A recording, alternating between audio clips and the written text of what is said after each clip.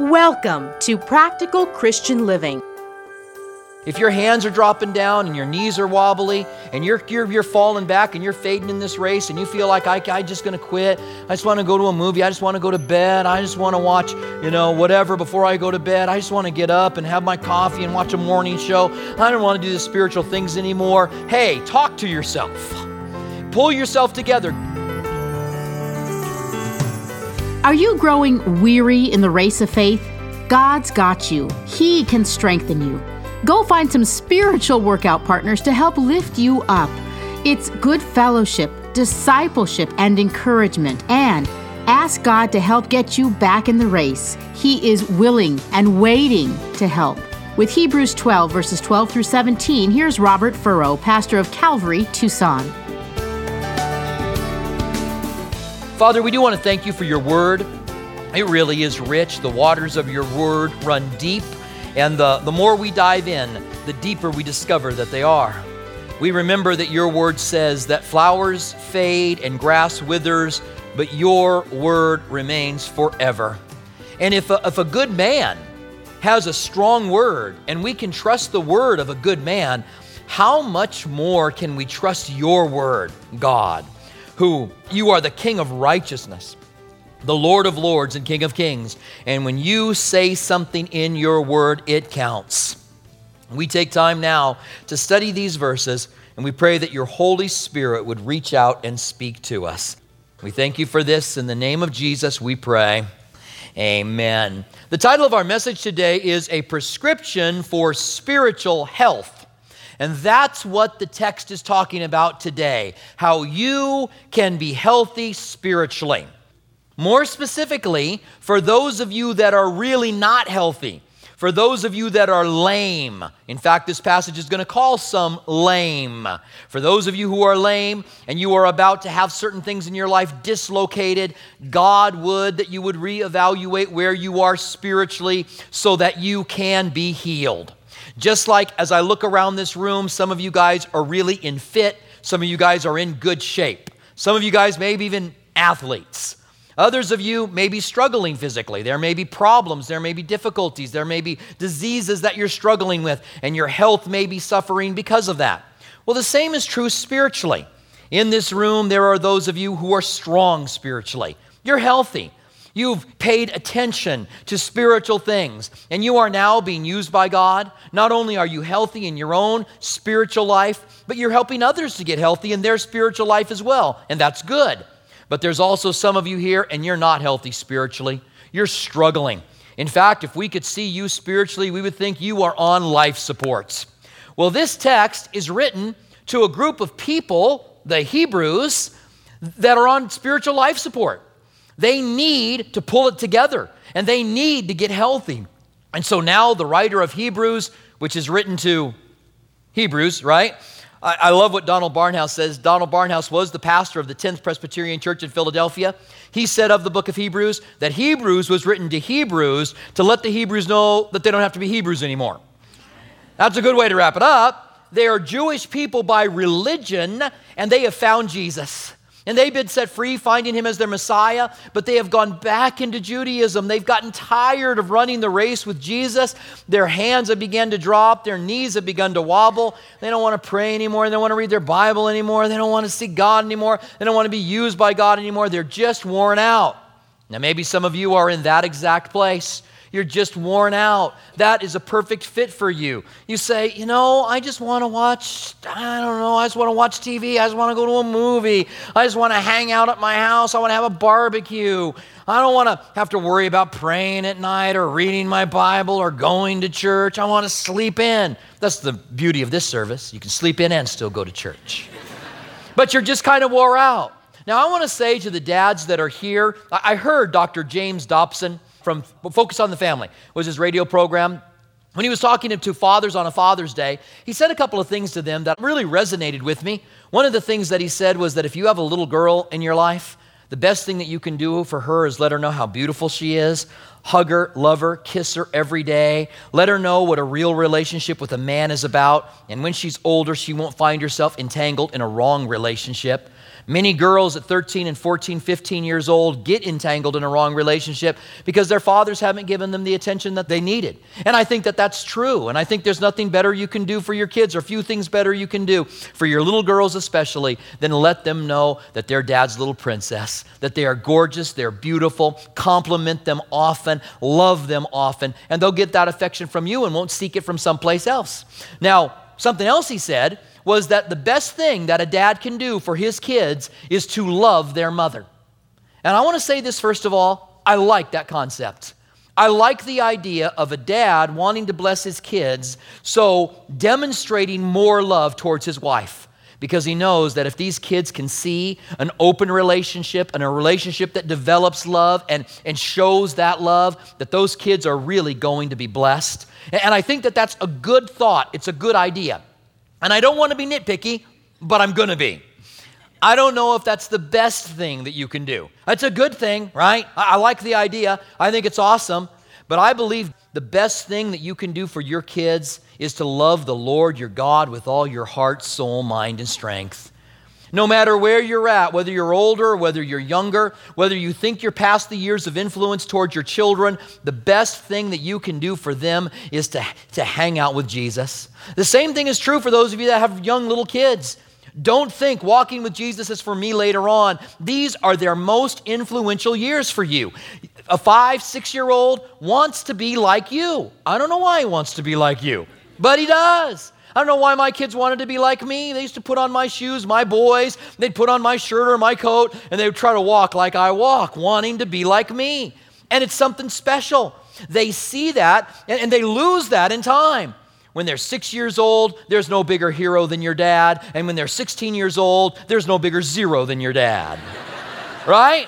I mean, that's just truth. When you're 6, you're the greatest guy around. When you're 16, you're the biggest idiot that's out there. Mark Twain made a comment or a quote on that particular truth, that you are something special to a 60-year-old, and when you, by the time you get 14, that's the age he uses here, your dads don't really mean anything. Here's what Mark Twain said. When I was a boy of 14, my father was so ignorant I could hardly stand to have the old man around. But when I was 21 years old, I was astonished at how much my dad learned in 7 years. That's a good thought, isn't it? I was able to have dinner last night with my oldest son. And as we sat there, he was asking me some questions about things in his life and some things that he thought, what do you think I should do here? And what do you think I should do there? And now, my oldest boy was our hardest child to raise. Not because he did anything bad. I mean, he did. He told me later that he did things. I didn't know he did them at the time, and I wish I didn't know now. But he finally fessed up to some things, but I didn't know about him then. We never really had any major problems with him, except that Dave had the biggest attitude in the world. He just made life difficult and tough. And for him to be sitting there at 26 years old saying, Dad, what do you think about this? And what should I do here? Just some very basic things, but I was really blessed with that. Listen, that's the case. You might have teenagers now and you may think, boy, the way I live and what I do, they don't care. I have a friend of mine, you guys know him, Scott Richards from Calvary Christian Fellowship, the pastor of another Calvary here in town. And Scott says that when his kids come home with phrases that he doesn't like, that he'll start using them. Because the kids will go, that's the biggest geek in the world, Dad. I can't believe you're doing that. He says they'll stop using the phrase if he starts using it. It's just kind of the way he's kind of using that reverse psychology thing on his kids. David Rosales, who's a Calvary Chapel pastor, his son, this is years ago now, his son was a kid during the time when big pants were in. Remember when kids were wearing just huge pants? And his son, who was, normally would wear like a 32, had a size 50 pants that he would wear. And he'd have to wad them up and hold them. And that was all part of the shtick, right? They'd wad the pants up and hold them. They'd be like, they had their big pants on. It was the cool thing. They couldn't hold them up. They were gone, right? So his son came home, and David Rosales had the pants on. He put his kid's pants on, and he had it then, and he was standing there like this. And he goes, Dad, you look ridiculous. And David Rosales goes, bingo. It's exactly what I'm saying to you, okay? Now, I just want to encourage you, if your kids, if they're young and they are thinking you're the greatest person in the world, there's no better time to show them that a real man loves Jesus. and that you can love Jesus and be sold out, that you can be a man that gets on their knees and prays and talks to them about the Bible, it'll make a difference in their lives in the years to come. And if your kids are teenagers and they want to get as far away from you as they possibly can, understand that that'll all change as well. That's just part of what God's given them. They want to spread their wings and fly on their own and get away from mom and dad, but that affection will be reunited again if you don't have older kids. If you have older kids, you understand that, right? If you don't have older kids now, know it's coming, all right? Be faithful, love Jesus, and God will really, really work. Now, here in our text, again, look at verse 13. That's not where we start, but I just want you to get the idea of what the text is about. It says, "And make straight paths for your feet, so that what is lame may not be dislocated, but rather be healed." That is the heart of this passage. God wants you to correct some things if you are spiritually unhealthy, so that which is lame will not be dislocated. That's never a pleasant thought, is it? Something that's dislocated is incredibly painful. Spiritually, God wants those things that are about to be dislocated in your life to be healed.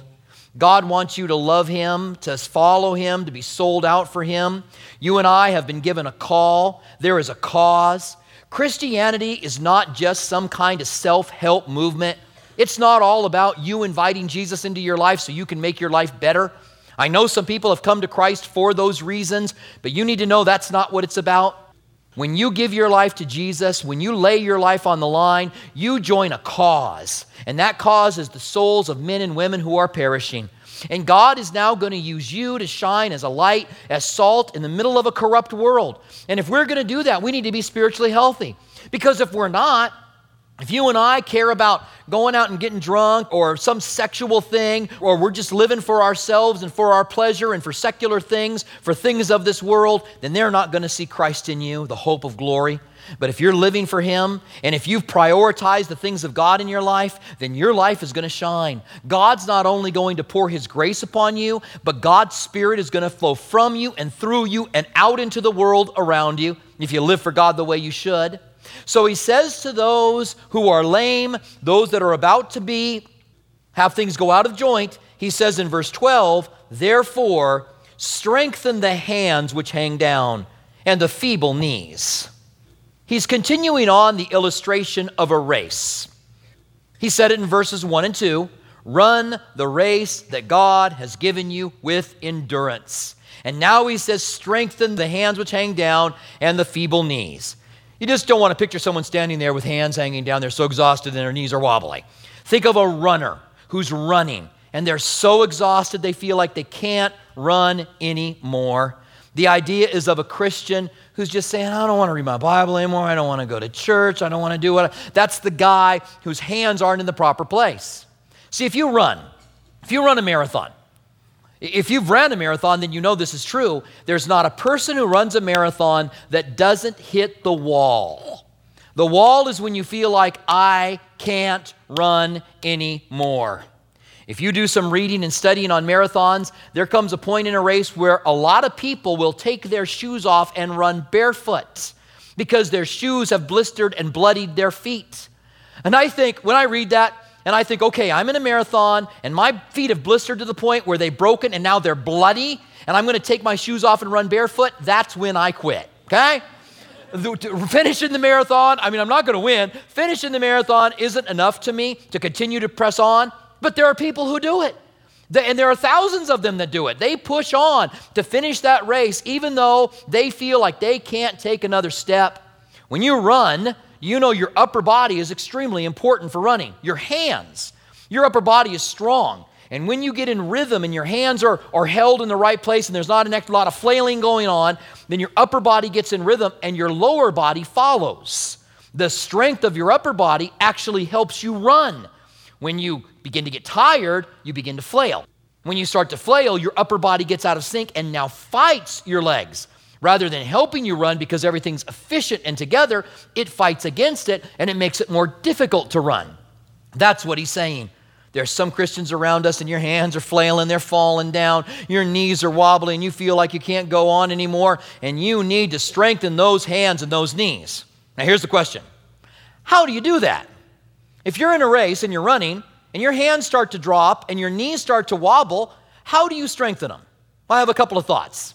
First of all, you can do more than you think you can do. When you think I'm done and I can't go on anymore, usually you can go on a lot more. Usually that's the case with working out. I've worked out for a lot of years, and I do what's called supersetting. You guys remember this? It was a fad from the 80s.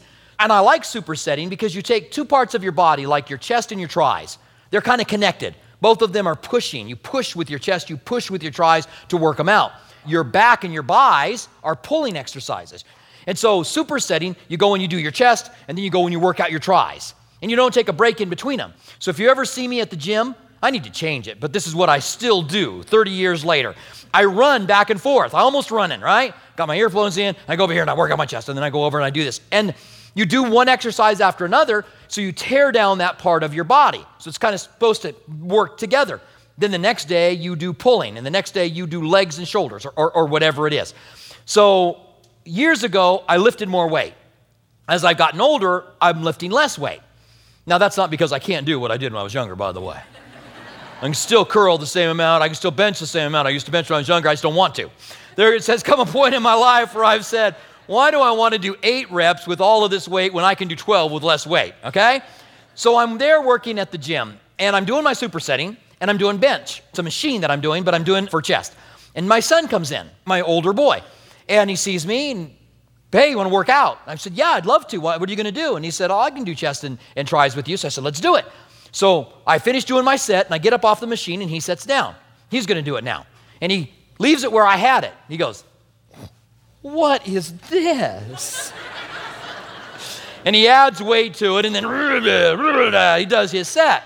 So then we go over and we do tries. And I come back. And what's happened now is that my competitive juices have gotten flowing. Gonna let my boy outlift me. Are you kidding me? I can lift as much as he can lift. Now, the truth is, Dave's a big boy, and I can't bench as much as he can bench. But I wasn't going to let him know that, all right? So I sat down. He went to go change it, and I said, no, just leave it. And I sat down. I lifted what he lifted. And you know what the crazy thing is? It was easier for me to lift that then because I'd been challenged than it was when no one was there.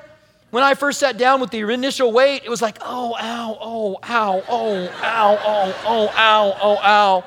But once I was encouraged by his mocking, all of a sudden I could do a lot more than I thought. In other words, folks, if your hands are dropping down and your knees are wobbly and you're falling back and you're fading in this race and you feel like I'm just going to quit, I just want to go to a movie, I just want to go to bed, I just want to watch, whatever before I go to bed, I just want to get up and have my coffee and watch a morning show, I don't want to do the spiritual things anymore. Hey, talk to yourself. Pull yourself together. Give yourself a John Wayne talk. What are you wimping out for? Stay with it, pilgrim. Hang in there. Get your hands up, your knees stronger. I think that if you really will say to yourself, you know what? There is something very important on the line here, and I need to not fade spiritually. If your hands are falling down and your knees, strengthen them. You can do more than what you think. And the Bible even says God won't give you more than what you can handle. Get back in the race. I think there's another thought too. We can help one another. When you work out with somebody, you're able to do more weight. It just is what happens. In fact, if you're wanting to get big, find someone who's bigger than you. Find somebody who's already done it. If you want to work out and get big, if you want to be a bodybuilder, don't go find some skinny person to go work out with you, okay? Because you're probably not going to get there. But find somebody who's already done it. And don't take the steroids, by the way. Not that they aren't going to work, because they will work. You just pay for it later on in life, all right? Just work out and do that. The same is true with anything, really. You want to be a good tennis player? Find somebody who's better than you. You can go out and whip somebody if you want to, but if you're playing someone better than you, then it's going to elevate your game. You'll become better. Same is true with Christ. Find someone to fellowship with who loves Jesus as much as you do, maybe more. Find someone who's doing it. Find somebody who's effective in the ministry and make a relationship with them. Find somebody that Christ brings into your life, that your hands can be strengthened and that you guys can run together and spur one another on to godly works. Then you can say, come on, get back in the race. What are you doing? I have friends like that. Pat Lazovich is a friend of mine. He's the pastor of Calvary Chapel in Sierra Vista. I was at a conference with him last week. In fact, I was there with Eric Souza and Pat Lazovich. You know Eric, right? He used to be on staff here, and he now has a Calvary in Jacksonville, Florida. So me and Eric, I have a tendency to copy people, kind of like, and so there was a guy speaking at the conference, and he has certain phrases that he uses, certain ways that he teaches. We all do, by the way. I do that. One of the things that I do is I'll throw my shoulder around. One time my youngest son said to me, "What is this, Dad? You do it like 100 times every message. Hey, open up your Bibles with me too." So, that's the kind of thing that I was doing, but I wasn't doing it about myself. I was doing it about somebody else. And me and Eric kind of feed off of each other. And so once I started mimicking this guy, Eric started mimicking him, and then we were going to town. And we're driving down the road, and Pat's in the passenger seat, and Eric's in the back, and I'm looking at Eric, and we're doing our thing, and Pat finally goes, "Shut up." Got to understand, he's Serbian. He's got that Shrek thing going on. "Shut up. Get out of my swamp." He says, "Why are you mocking this guy?" And I go, "Oh, no, I'm not mocking him. It's respectful. I'm making fun of him respectfully. It's not mocking." But then as we realize that we are kind of making fun of this guy, we need people who can call us to account when things get a little weird. Now, that's kind of a light idea of that, but we need that. People who will spur us on to good works. Now, the second thing it says here is, "And make straight the paths of your feet, so that which is lame may not be dislocated, but rather be healed." You're going to win a race. You're going to run in a straight line. If you got a guy whose hands have fallen down, his knees are wobbly, and now he's all over the track, he's running and he's wobbling back and forth, you know that guy isn't going to win. The guy that's going to win is the guy that's still got his eyes set on the prize, he's still watching the sideline, and he's running as straight as he possibly can. Some of us, we're just wobbly. Some of us, we're over here for this and we're over here for that. We've gotten caught up in this and we've gotten caught up in that. Maybe it's sin, maybe it's not, but we're just not running an efficient race. We're not having a straight line. I love the proverb that says, "Put your eyes straight in front of you. Don't look to the left and don't look to the right, but look straight ahead." Hey, put your eyes on Jesus. Understand the call, the cause, the importance of what we do, and run a straight race. And if you've gotten involved in something else, whether it's sinful or whether it's just something that is slowing you down, then lay those weights aside that you can run swiftly. And then he says in verse 14, "Pursue peace with all people and holiness, without which no one will see the Lord." Peace with all people and holiness to God, without which no one will see the Lord. He's not just saying that you won't see God. He doesn't say that. He doesn't say pursue peace with everybody and holiness with which you won't see the Lord. It says pursue peace and holiness without which no one will see the Lord. In other words, and follow this, folks, if you don't have peace with the people in your life and things right with God, because holiness isn't about you being holy, it's about the righteousness of Christ that is given to you, and then you being sanctified and set apart by Him. The holiness becomes practical in our lives, but first of all, it is positional with Christ. And so you make things right with people, the peace with all men, and holiness with God, and then people see your life and see God in you. Because without peace with everyone and without holiness with God, people aren't going to see Christ in your life. Your life won't reflect Him. Make things right with God. If you're not right with Him today, if there's some sin in your life, if you've got some unconfessed, unrepentant sin, you've settled into a drunkenness, or you've settled into some lust or some pornography or some relationship that is ungodly, that is inappropriate, and you've settled into that and you know it's wrong, and maybe it's something else that I haven't even listed, but you know it, and it's keeping you from God, at this moment, all you need to do is pray sincerely, "God, forgive me. I am sorry." Not just going through the motions, but meaning it, and God will forgive you now. You will be holy now. Isn't that great? I don't got to go out and do, 5 or 6 weeks of good works in order to be holy. I can be holy the moment I ask Him to forgive me. And you know what I find out? When I know positionally that I'm holy, it helps me to walk holy. We pray that the Lord is speaking to you in a personal way here at Practical Christian Living. If you'd like to hear more of Robert Furrow's teachings, visit CalvaryTucson.com. For our local listeners, Calvary Tucson is open and holding physical services while being mindful of social distancing guidelines. Our East Campus at Speedway and Camino Seco meets Saturdays at 6 p.m. and Sunday mornings at 9:45 a.m. Our West Campus, south of Palo Verde and I-10, meets Sunday mornings at 8:30 a.m. and 11 a.m. Our midweek service times are Wednesday evening at 6 p.m. at our East Campus and 7:15 p.m. at our West Campus. If you prefer, you can watch our service online at live.calvarytucson.com and also on our Facebook page and YouTube channel. Our online campus is available during East Campus service times. If Practical Christian Living Radio has blessed you and you'd like to donate, please visit PCLAZ.org. That's PCLAZ.org, where you can make a secure one-time donation or sign on to become a monthly partner on a reoccurring basis. Have you accepted Jesus into your life or have questions about salvation? Email us at saved@calvarytucson.com. And don't forget to follow us on social media, Instagram at Calvary Tucson and Facebook at Calvary Chapel Tucson. We want to remind our local listeners that you can watch Practical Christian Living Sunday mornings at 8:30 on KGUN 9 TV. May we walk worthy while we wait for the return of our Savior. Thank you for joining us for Practical Christian Living.